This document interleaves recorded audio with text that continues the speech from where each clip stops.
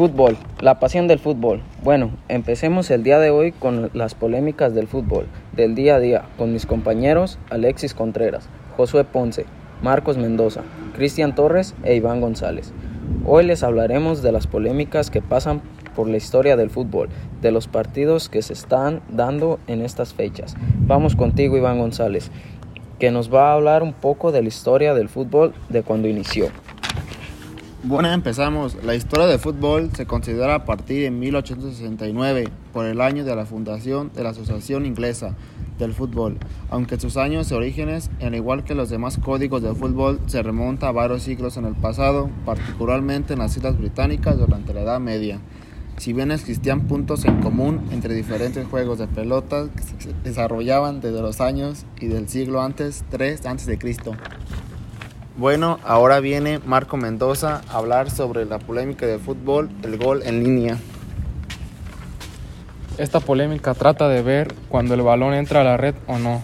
Una ley escrita del fútbol es que si el balón no entra completamente a la meta, no cuenta, incluso si se queda a milímetros de entrar.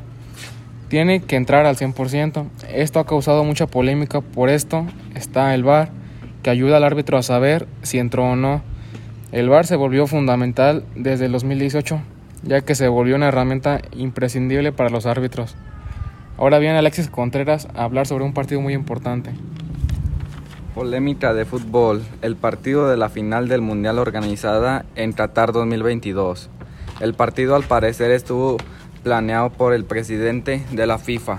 Habían dicho que antes de que empezara el Mundial, Argentina sí o no era campeón. El partido empieza a las 12, finaliza a las 2. El partido finaliza, la polémica fue que el árbitro estaba por parte de Argentina, porque supuestamente no marcó dos manos dentro del área por parte de Francia y marcó penal a favor de Argentina. El partido estuvo muy caliente por parte de Francia y la gente criticó mucho a Argentina. La copa fue realmente ganada para Argentina por mucha polémica ante Argentina por ciertas ayudas arbitrales, y enseguida viene Josué. Lo juegan dos equipos de 11 jugadores, cada uno en un campo rectangular, con una portería en cada extremo.